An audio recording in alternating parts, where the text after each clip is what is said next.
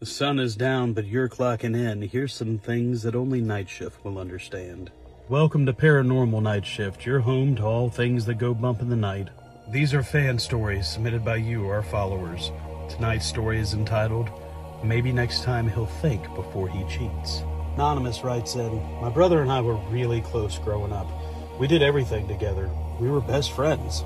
High school came, and sure enough, we both fell for the same girl. And we were all friends, but I always had a crush on Kimberly. And even growing up, I always felt like there was some sort of chemistry between me and her. But they went off to college, I stayed here, they got married, raised a couple kids, and then moved back home. I did the opposite. I stayed single and lived the bachelor life.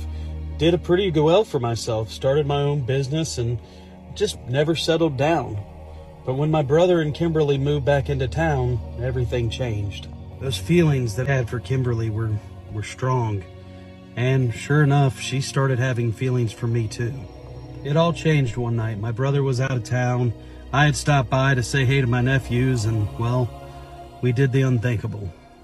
After that one time, it kept happening. I'm not going to say I was proud of myself, but, you know, he didn't show her enough attention. Their marriage wasn't that great. Kimberly told me everything, and she wasn't in love with him. She always had feelings for me, and it just seemed right. For the better half of a year, she and I snuck around behind my brother's back, but it all changed one night.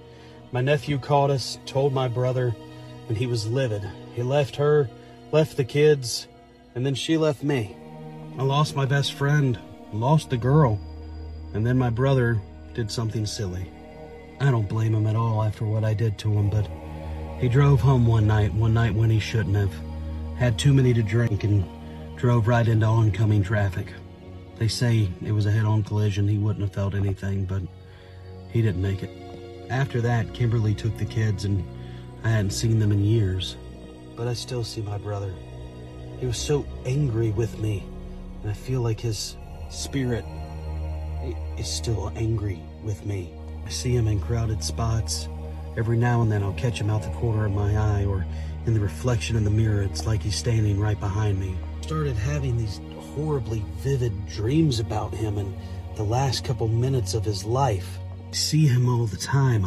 I'll wake up in a cold sweat, and it's like he's standing at the foot of my bed. He never talks to me. He never says a word. It's just like his life is now to torment mine. The other night it got so bad that I actually broke down and called my dad. My dad said that before my brother passed away, he said he would never forgive me, and that he would spend the rest of his life making sure that he got even.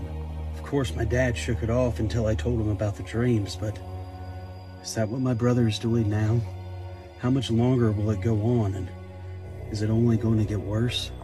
I was told a long time ago, you never monkey around with another monkey's monkey. And truthfully, you took the man's family, you took his entire life. It's a good chance that he's going to spend the rest of his eternity taking yours. Tell me in the comments what you think. If you were wronged in this world, can you spend your afterlife wronging those who have done you wrong? It's a great concept. Tell me in the comments what you think.